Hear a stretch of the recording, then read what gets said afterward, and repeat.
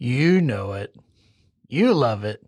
And today we're back for our sixth installment of everybody's favorite type of case, the unquestionably most popular topic we cover, missing 411.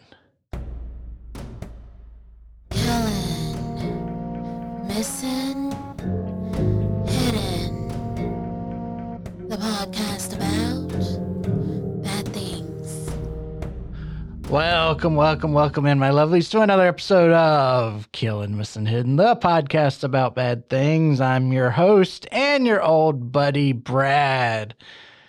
Now, we typically focus on killings and murders and other weird true crimes, but y'all love these missing 411 cases. These are always our most downloaded episodes, and we haven't done one in about 6 or 7 months, so I figure it's time.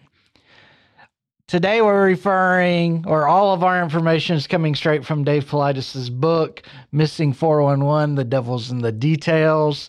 And as an extra added super bonus, this episode is totally unscripted, meaning I've got no script to go by. I've got no notes. I'm just going to tell you what the stories are and react accordingly. Do you expect it to be a disaster? Well, you should, because it's probably going to be ugly. But at least there'll be lots of fun missing 411 stories to fill in the weird gaps and pauses and stumblings I do as we work our way through this episode, all right? Well, as you know, we don't do a whole lot of banter around these parts, so let's just jump right into this first story and enjoy this ride. We're going to start off in Idaho with a rare double missing persons case.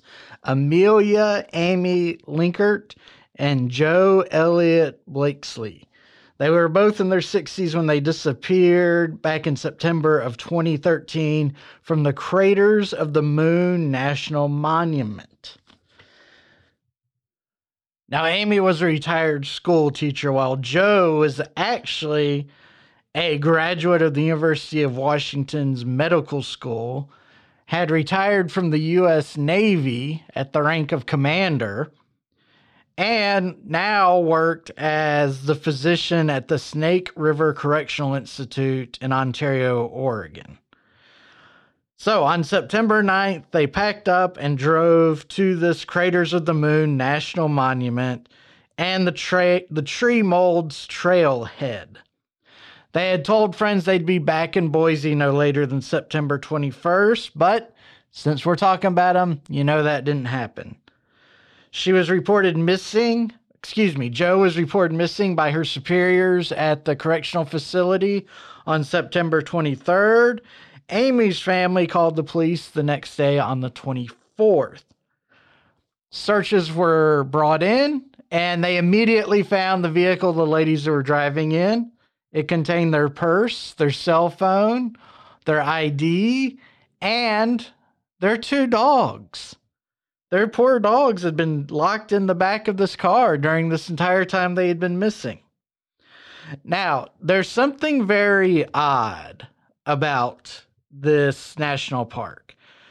Again, it's called Craters of the Moon, and allegedly, this was an area that was inhabited by a First Nations tribe composed allegedly entirely of midgets,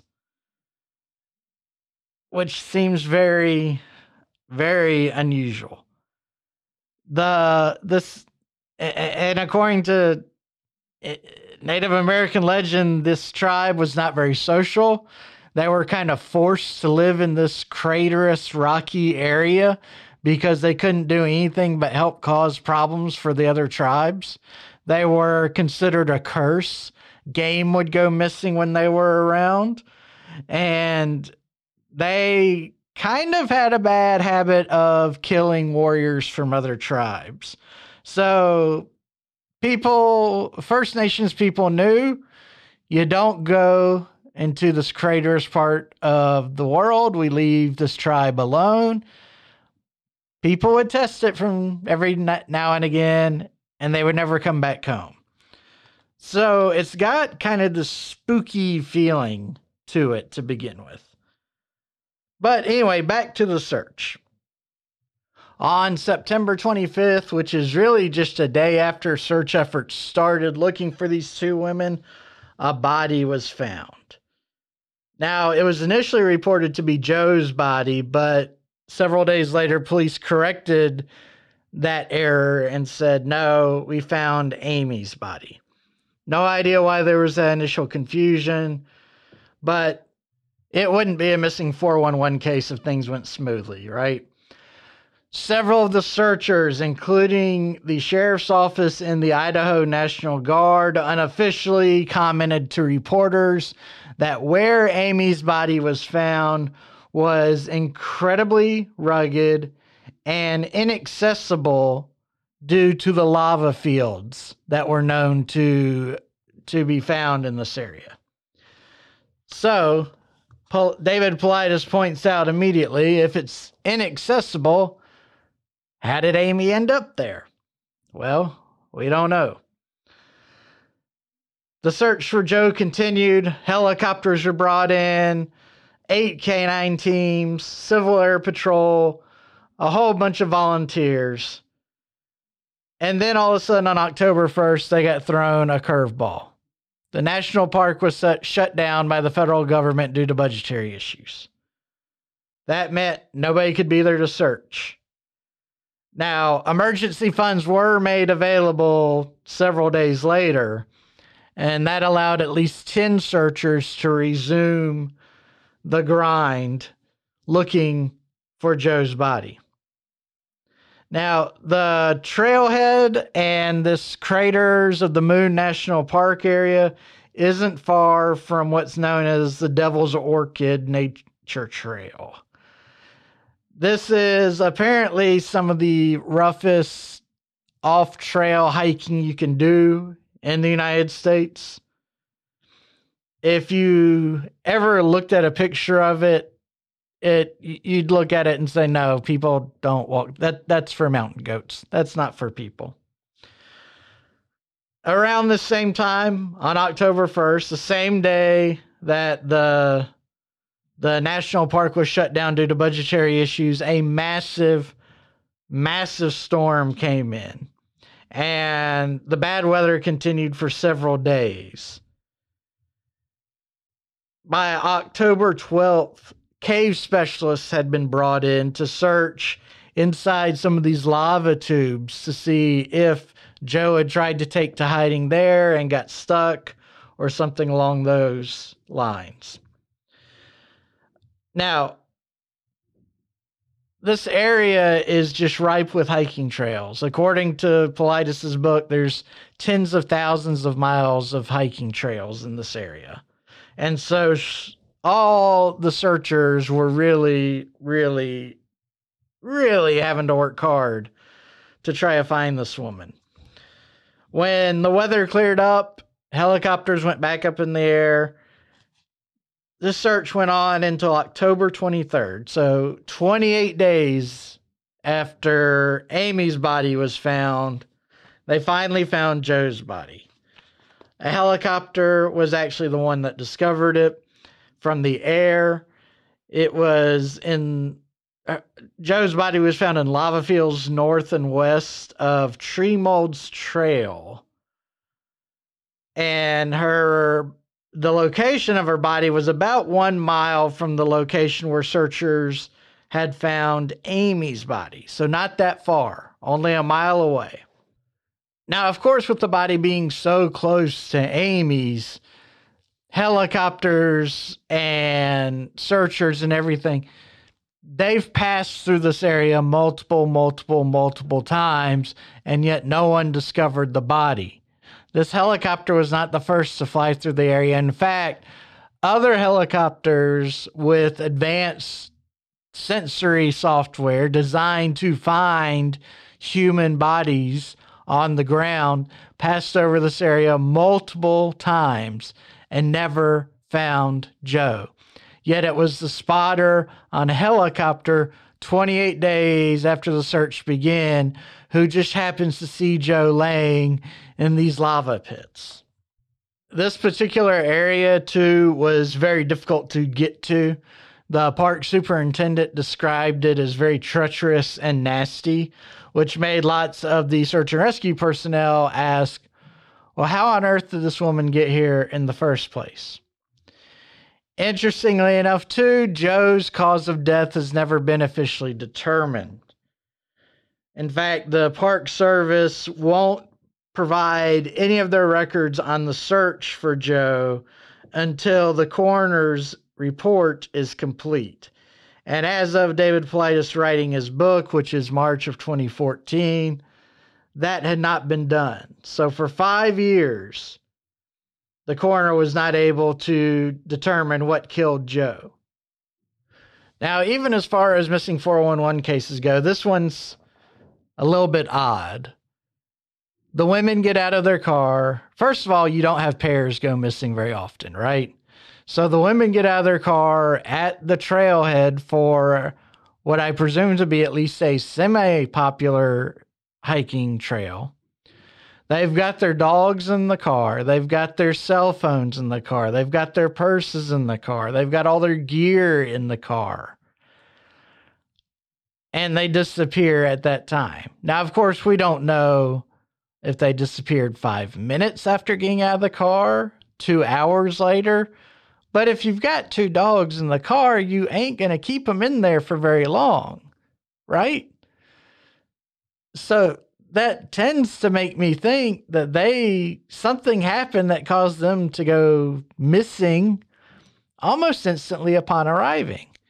And then to be found where they were in just this treacherous, rocky, craterous terrain that has lava and hidden lava tubes that you could fall into.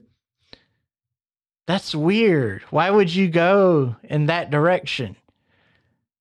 And on top of that, you've got the traditional missing 411 stuff, right? The canine never could find Joe's body. Helicopters couldn't find it. You had horrible weather come through that messed up the entire search. And then nobody knows how Joe died. Nobody knows. It's a mystery. So just a really, really weird case where you've got 2 best friends who bring their dogs and then disappear before their dogs can even get outside to go potty. It's sad. Really sad. Really strange. And it makes me want to look into that Craters of the Valley National Park a little bit more because the story behind it sounds very interesting. Up next, we've got little 3-year-old Myrtle Gray from Churchton, Maryland.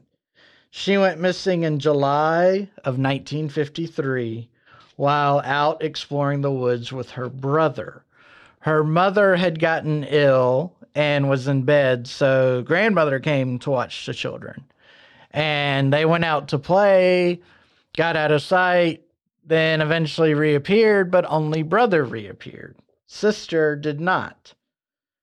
Now, it just so happens that brother, his name was Charles, he was mute. He had the inability to speak. And so he couldn't tell his grandma or his mom what had happened to Myrtle, his sister. So, of course, in a panic, Mama gets out of bed, Grandma gets out of bed, they poke around for a little bit, but then they call the neighbor for assistance, and the neighbor calls the sheriff's office. Law enforcement asked for volunteers, and just a whole mess of soldiers arrived from the local Fort Meade. There was over 500 people combing the area within hours. And this is an area full of woods and swamps. It's kind of a messy, sticky area to go searching through. Army actually sent one of their airplanes up to see if they could see anything from above. But with how dense the trees were, didn't have much luck there. Search continued on for 3 days without anyone finding any evidence of Myrtle anywhere. When suddenly, a searcher just stumbled upon her. She was sitting underneath a tree. She was only about a half mile from one of the major state highways, and she was alive. When she was taken to the hospital, they noticed that her hands and her face and her body had some minor scratches on it, kind of what you would expect if you let a 3-year-old loose in the woods, you know. But Myrtle wouldn't talk about what happened. When she would tell about what they were doing before and after she got picked up and all that, but she kind of turned herself mute whenever police or her parents or anybody asked her about what happened in the woods. The doctors that examined her said that all things considered, it appeared that she was in excellent health, and for some reason, police made the statement that it appears someone was taking care of the child before she was found. Apparently, this area is also kind of infamous for being a breeding ground for snakes, and Myrtle managed to avoid stumbling into any snake dens or anything like that, thank goodness. Overall, both law enforcement and family have said that Myrtle is terrified about whatever happened in those woods. She will not talk about it. She has never talked about it. It's just a giant mystery. And what's interesting about this is, first of all, why would law enforcement come out and say, well, it appears that someone's been taking care of her? You don't kidnap a child for 48 hours. You don't pick her up in the woods, take her home, and then drop her back off in the woods. Of course, maybe you do during this time period. I don't know. It strikes me as very odd, though. How do you know that child's not going to talk? How do you know you're not going to leave evidence at the scene? We don't know. There's been plenty of other missing 411 stories, particularly with children, where they talk about something in the woods taking care of them. We've covered one where I believe it was a little boy said that his grandma, who was really a robot, had pulled him into a cave and was watching out for him. Another with a little girl, I believe, said that, a family of bears had taken her in and were providing her with berries to keep her going until she was found. Here little girl walking through the swamp, walking through snake land, and when she's found, her clothes are dry, she's clean. The only evidence she's been in the wood are those scratches on her face and hands and whatnot. It's a very, very surprising story. And for what it's worth, no, Charles, the brother, has never come forward to offer any details from his end of the story. Again, he couldn't verbalize it, but he makes no effort to communicate otherwise, even though he's been asked as well. So this is one of those creepy ones where you walk away thinking somebody was helping this child, but who or why and how? That's what makes missing 411 cases fun, right? What state do we want to go for our next story? Y'all just shouted out. Okay, I heard Montana, which is convenient because Montana is the next state I have up. We are going to learn the story about Jerry Monkman. This one occurred in April of 1953 in Montana. Now, Jerry was with his Boy Scout troop. They were going on a weekend camp out in the foothills of the Rocky Mountains there in Montana. Now, I think first we got to talk about Jerry himself to appreciate the situation. Jerry was considered frail compared to his peers. That was something that was repeated over and over again in newspaper reports and in official descriptions passed out by the police. Jerry also suffered from asthma. So he's not some young Paul Bunyan that's out there.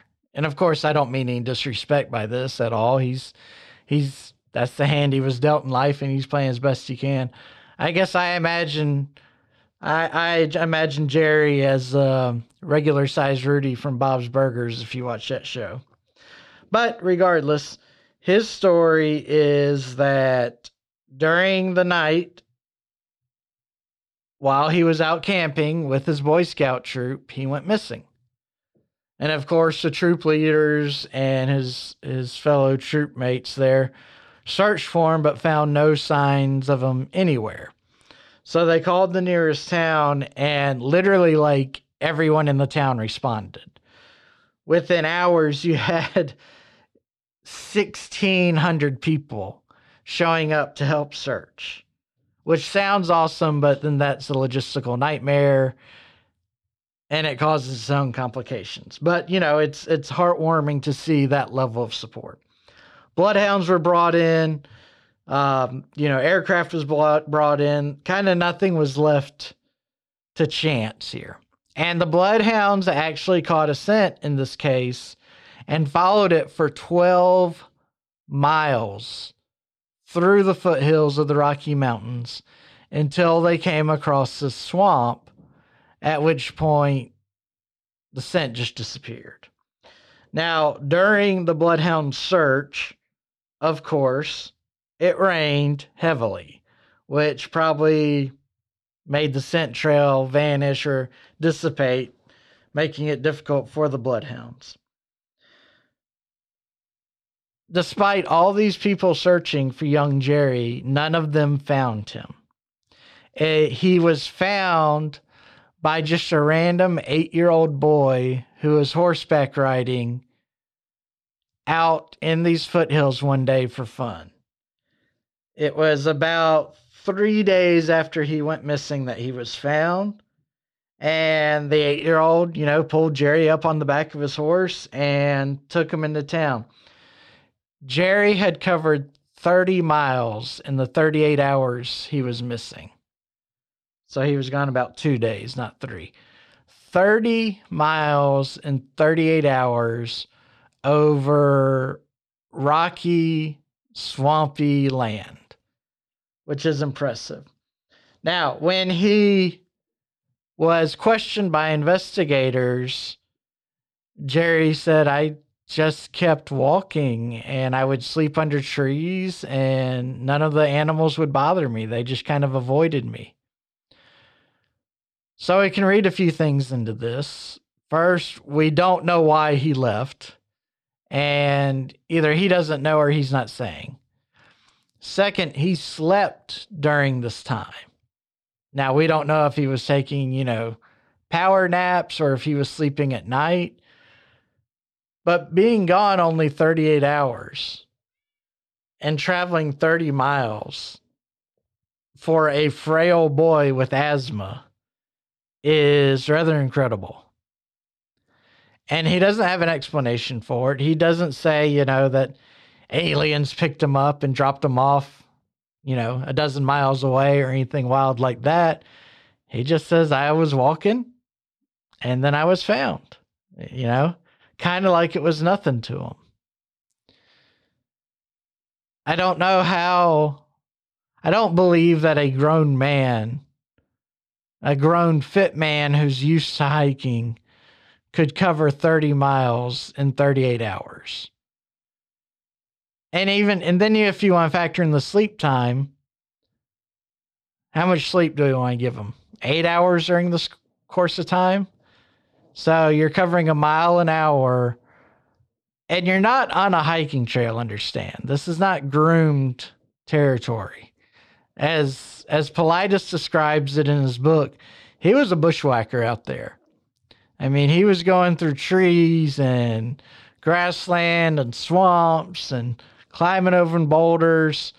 It was very rough terrain. It was very slow going. Yet somehow Jerry managed to cover it all in only 38 hours. It's incredible. It's just one of those hallmarks of missing 411 cases. This time we've got a child traveling a further distance than seems logical. We also have the swamps. We always seems to have swamps involved with kids. And I don't know what that connection is. Now, a lot of times those stories don't end well. And certainly when the bloodhounds get to the swamps and can't find any more scent, that kind of makes your radar go up and say, uh-oh, this one's going to end badly. But it didn't. And Jerry claims he never went through any swampland. So did the bloodhounds pick the wrong scent? Does he not remember going through swampland? That's just a curious little detail. And again, you've got the rains impacting the search. It's just weird how often these stories have the same characteristics. So, but again, fortunately, little Jerry was saved by even littler. What was the fellow's name? David Waldner, who just happened to be out riding horses that day and stumbled across this kid. So thank goodness for David, right? Next up is a tale from New Mexico. I believe it's the Land of Enchantment. Isn't that their nickname?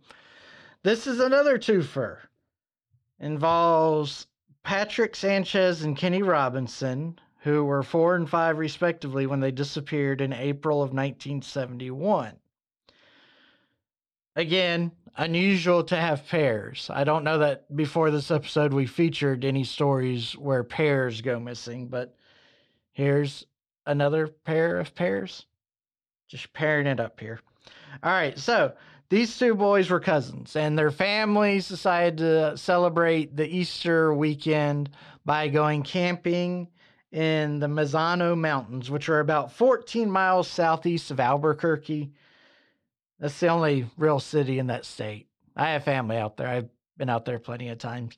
Yeah, it's kind of Albuquerque and then a whole lot of flat land. And of course, there's beautiful places to visit out there. I'm being disingenuous in saying that. It really is a beautiful state if you've never been there. And if you take the time to go out into nature. But it's one of these, our story is one of these deals where, you know, everybody shows up at the campground and, you know, the adults are unpacking everything, getting everything set up, and these two young cousins just run off on their own, as kids are wont to do, especially when they're hanging out with their cousins. The parents tried to track them down, but had absolutely no luck. Neither child would respond to being called on. So they called the police or the local sheriff, kind of in a panic, because this is kind of, you know, untamed land, especially at this time. End up, again, lots of searchers. Some reports say hundreds of folks showed up. And the belief going into the search was these boys are cousins, they're young, they're going to stick together. Makes total sense, right? 7 hours after the pair was last seen by their parents, Kenny is found, alone, asleep under a tree. But Patrick was nowhere around. They asked Kenny what happened, what the deal was, and despite being the older one, again by older I mean 5 years old, he really wasn't helpful. He couldn't provide any useful information for law enforcement or for the searchers. So for the next 2 days, police are out there with bloodhounds, doing the typical thing that we've talked about. United States Air Force got involved. They sent some search and rescue personnel, some equipment to help out. And 40 hours after Patrick went missing, he was found by 2 sergeants sitting under a tree. The lieutenant that was in charge of the squad that found the boy, they had estimated that he had traveled 20 miles during the 40 hours he was missing. And that, of course, is very uncommon behavior. There's one book David Pleiss likes to refer to. It's called Lost Person Behavior by a fellow named Robert Koester.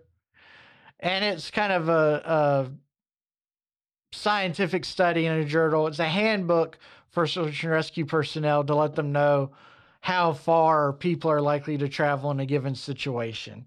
And here it says that, a child under the age of 5 in a mountainous terrain would likely only travel 3.7 miles.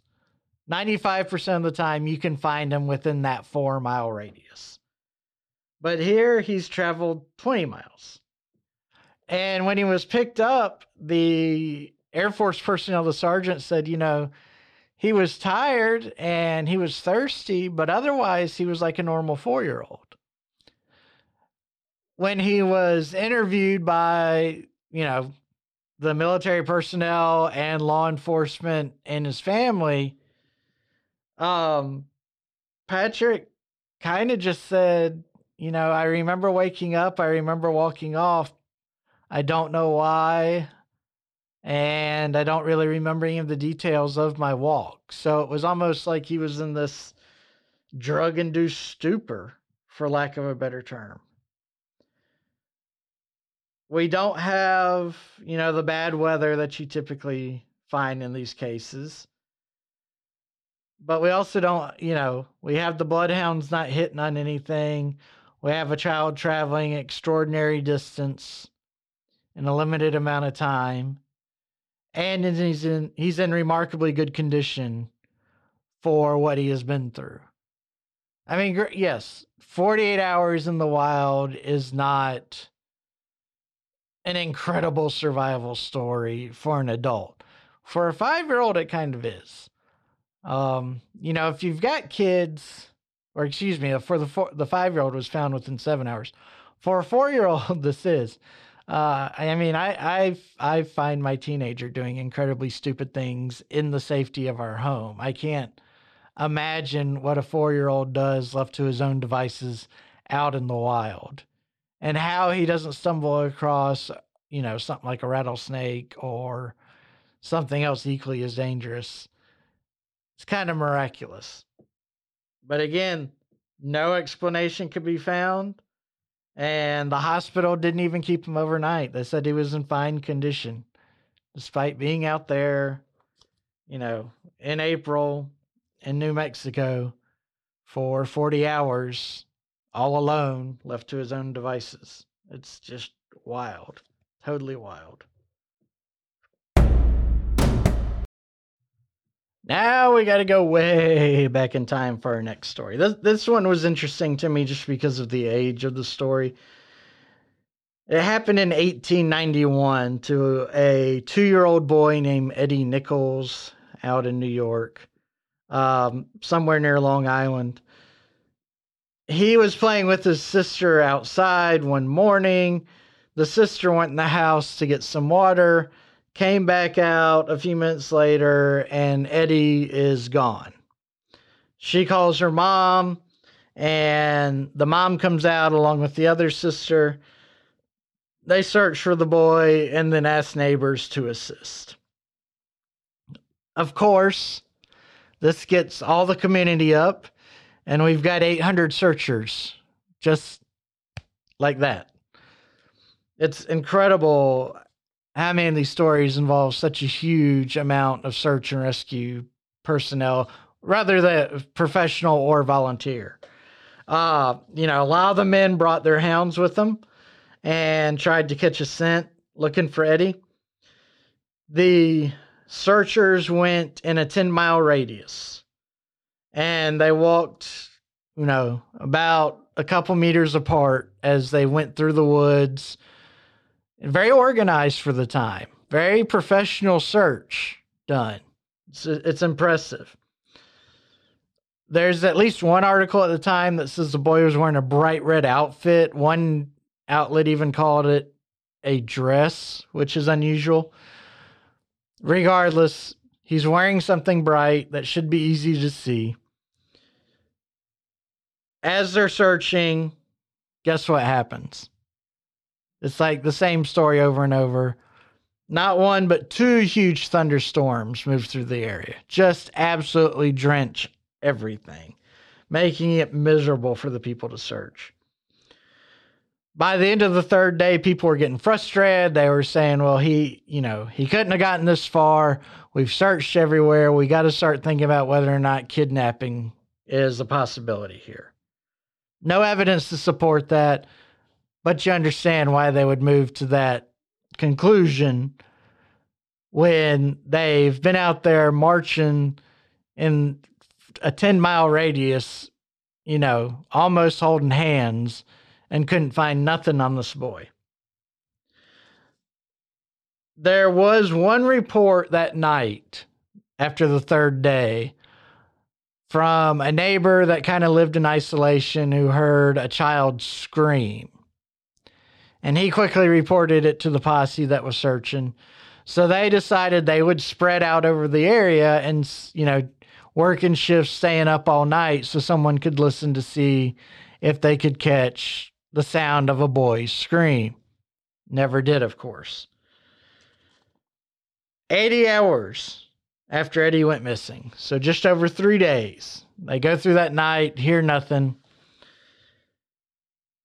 A man who was not involved with the search, an older man who lived 2 miles from Eddie's home, went out after the sun came up, and he had, apparently the distinguishing characteristic of his land was it was on a hill, and at the top of the hill were 2 giant oak trees.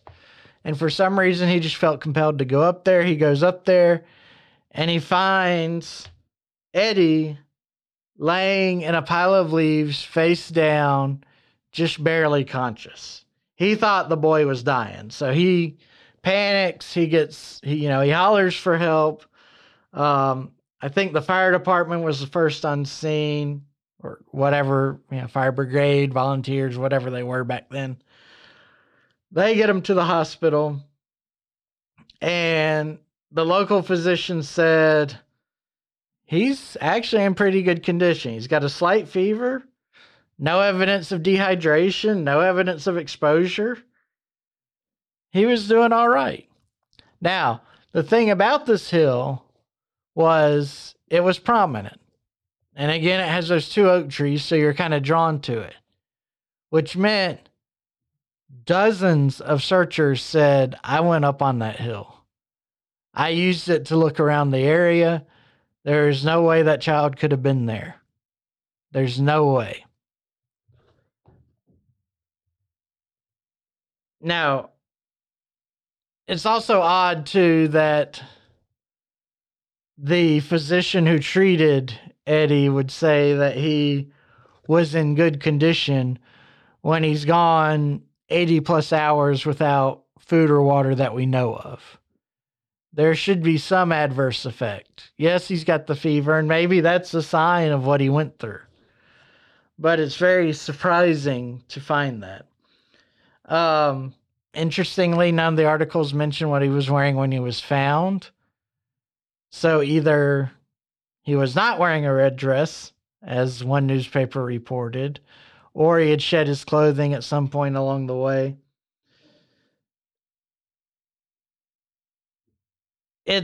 Again, this story is from the 1890s.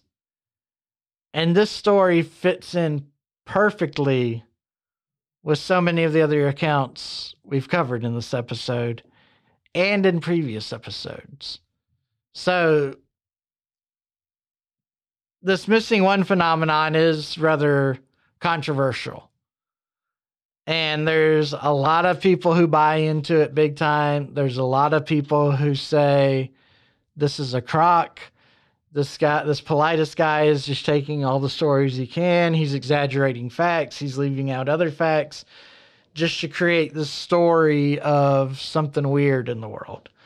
I don't fall on either side of it. I take it for entertainment. It's fascinating to listen to. But it's very odd, if we take Paulides at his word here in his book, that this phenomenon has been going on at least since the 1890s in the United States. So for 130 years or whatever, we've been seeing this same pattern repeat itself over and over and over.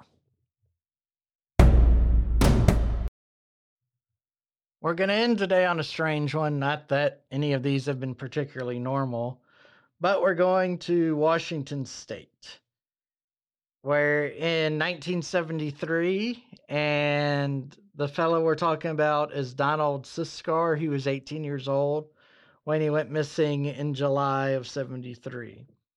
He was in the area of Grass Mountain, Washington. So the United States Forest Service asked for some volunteers to help them clean up a lot of the trails and roadways in the oh boy, this isn't one of those names I should have looked up before I did this, but when you get unscripted, you get things like this. They were in the Snoqualmie National Forest. Maybe that's close to right for people who live in that neck of the woods. So Donald was a part of this group called the Neighborhood Youth Corporation.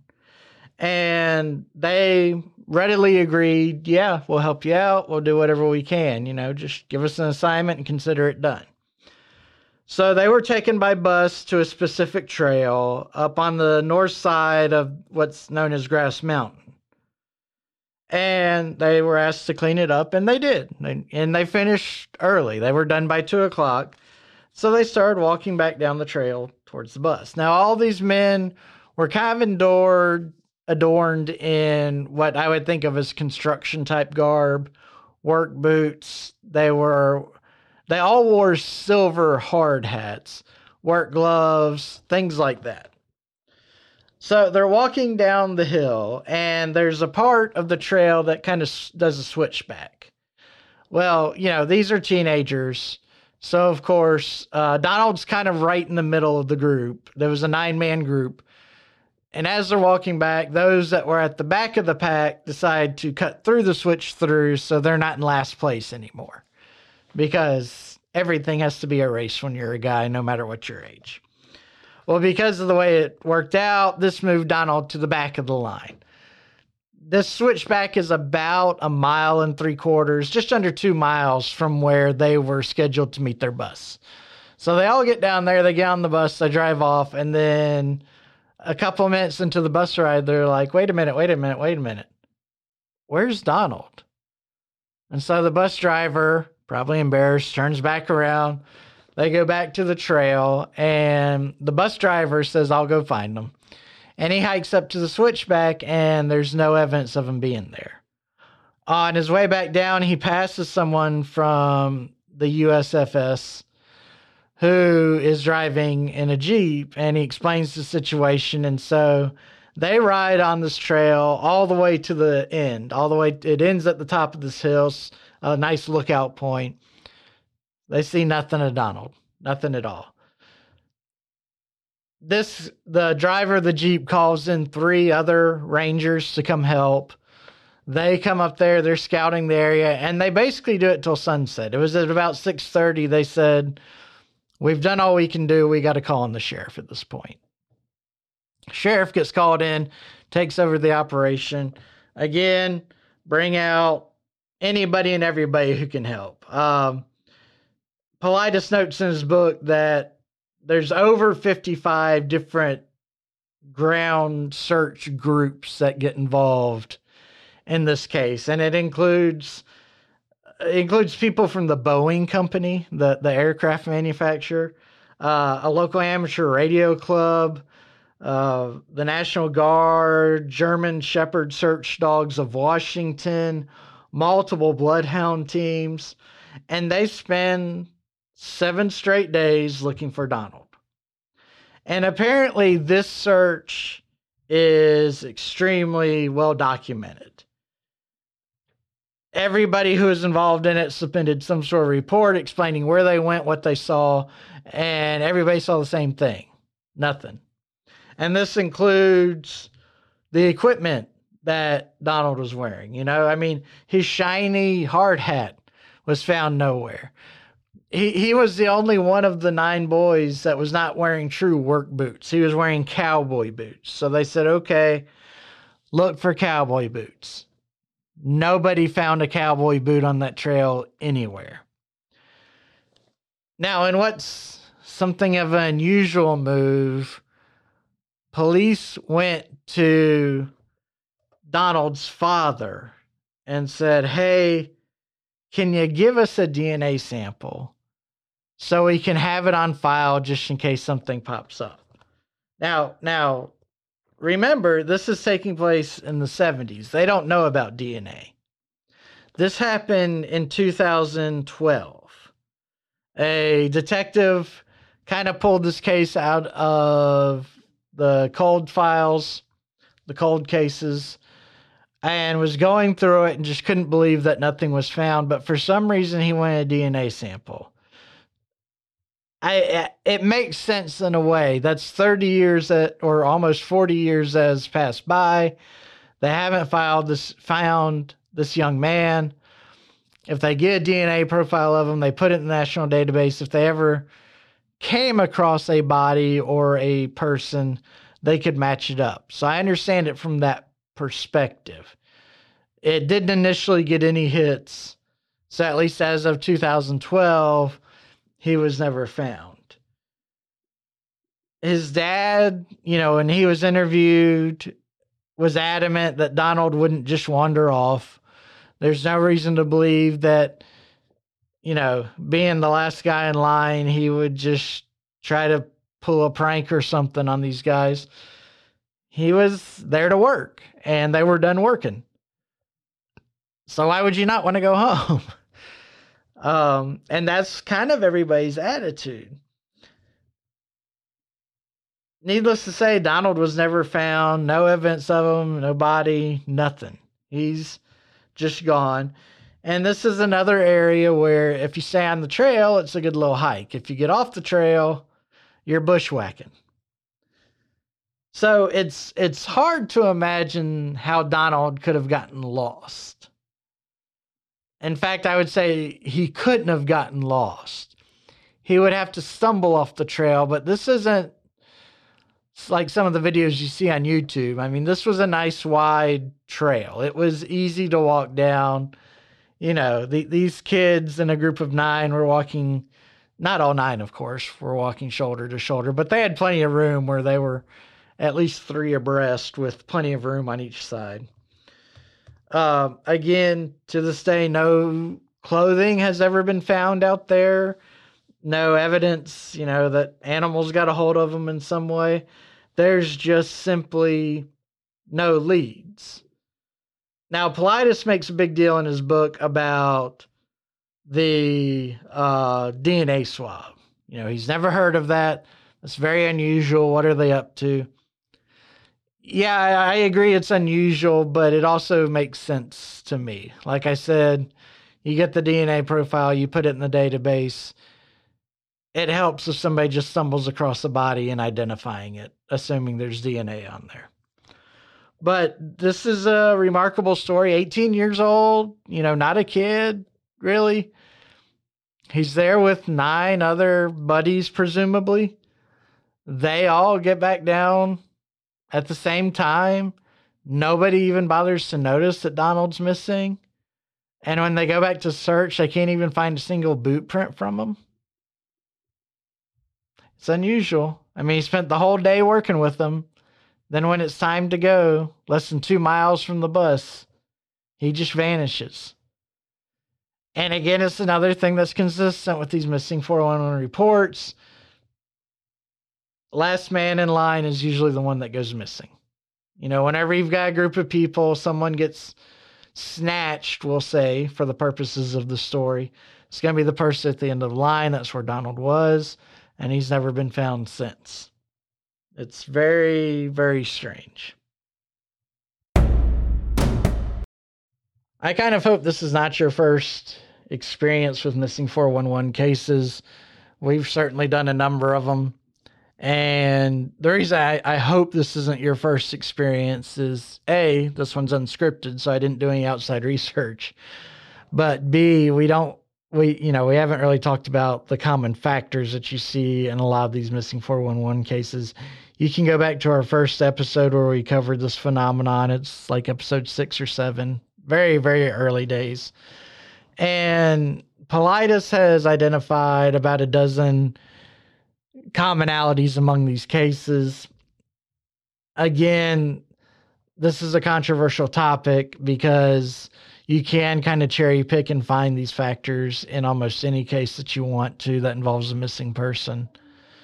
You know, with that, our last story there with Donald, the only real factor that we have that's common to what Paulides has defined as a missing 411 case is he was at the back of the line.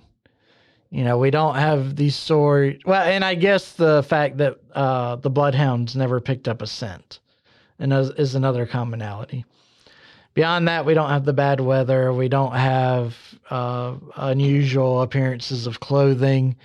And some of the previous stories we've covered in other episodes, you know, clothing would be found out in the wild, but not how you would think. You know, you would find, there was one where we found a folded shirt and pants sitting on a log that belonged to a missing child. There's another one where it's jeans tucked into a boot, kind of sitting on a log. And unfortunately, they found bones in there that kept it supported. There's usually some indication that something odd has happened. And do we have that in all these stories? No, we just have a lot of very weird circumstances. You know, if you have a 4-year-old on that switchback trail instead of Donald, maybe that story is a little bit easier to swallow because you would expect a 4-year-old to go peeking off the edge of the trail and possibly fall and all that. Same token, you'd expect 8 other boys to hear it, but you never know with teenagers, of course.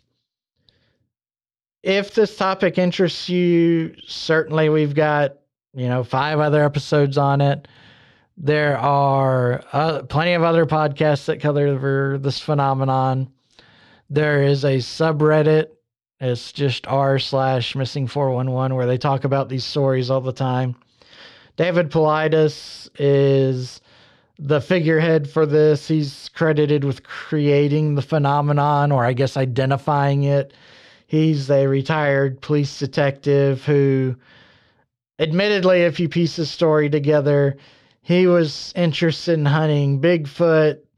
And when he would talk to national park folks about, Bigfoot cases, they'd be like, there's nothing going on here. But listen, we've had these weird disappearances and nobody wants to investigate them. Maybe you should poke into that. And so it kind of shaped his career after law enforcement into chasing down these cases. And he's written a whole mess of books about them. I own a couple of them.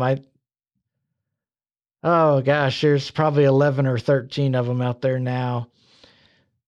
The books are interesting. You can go through them, and if you take a particular interest in a case and research it yourself, you'll find some that can be explained away pretty easily. In fact, after our first Missing 411 episode, probably 2 or 3 episodes later, we did a story about a child that was identified in one of Paulides' book as a victim of Missing 411, when in reality, when you look at all the facts of the situation, it kind of looks like he was murdered by his stepmother or his stepbrother. But, that kind of lends me to believe some of the critics that Paulides is eager to throw any case that could fit a Missing 411 profile into the barrel of Missing 411 cases. I think if he went through this with a fine-tooth comb and wasn't looking to fill up, a dozen books with material, we could take his claims a lot more seriously. But that being said, he has found some truly remarkable disappearances that defy all explanation. He has at least 2 documentaries out I know of. There's one, I believe it's just called Missing 411. There's a second called Missing 411 The Hunted. The first one's not very well done. The second one is quite enjoyable to watch. You really get a good story and a feel for these cases out of it. And he brings in some unusual things. And one thing Politis does that I respect, but also as a lawyer makes me kind of raise my eyebrow that this dude's hiding something. He refuses to speculate on what's happening here. He will entertain the idea that there's some interdimensional force or alien presence or Bigfoot presence, but he kind of takes the attitude of, hey, brother, you said it, not me, So people get frustrated with him because he won't make any effort to reach a conclusion. I also understand why. If you don't understand what's going on here and you're a single man working on these cases, if he came out and said, I don't know, let's say fairies are taking these people, okay? The Fae are responsible. Well, as soon as somebody finds some evidence that contradicts that, your credibility goes down the pooper. So I get it. But I take these stories as enjoyable little mysteries. They're sad. Fortunately, this episode, most of the kids were recovered, which is good. A whole bunch of them, they're not. And so they are of the sad side of the coin, as somebody who could speak would say. But, we kind of do the true crime thing and all that because we get interested in, these sad and scary tales, and this kind of falls into that.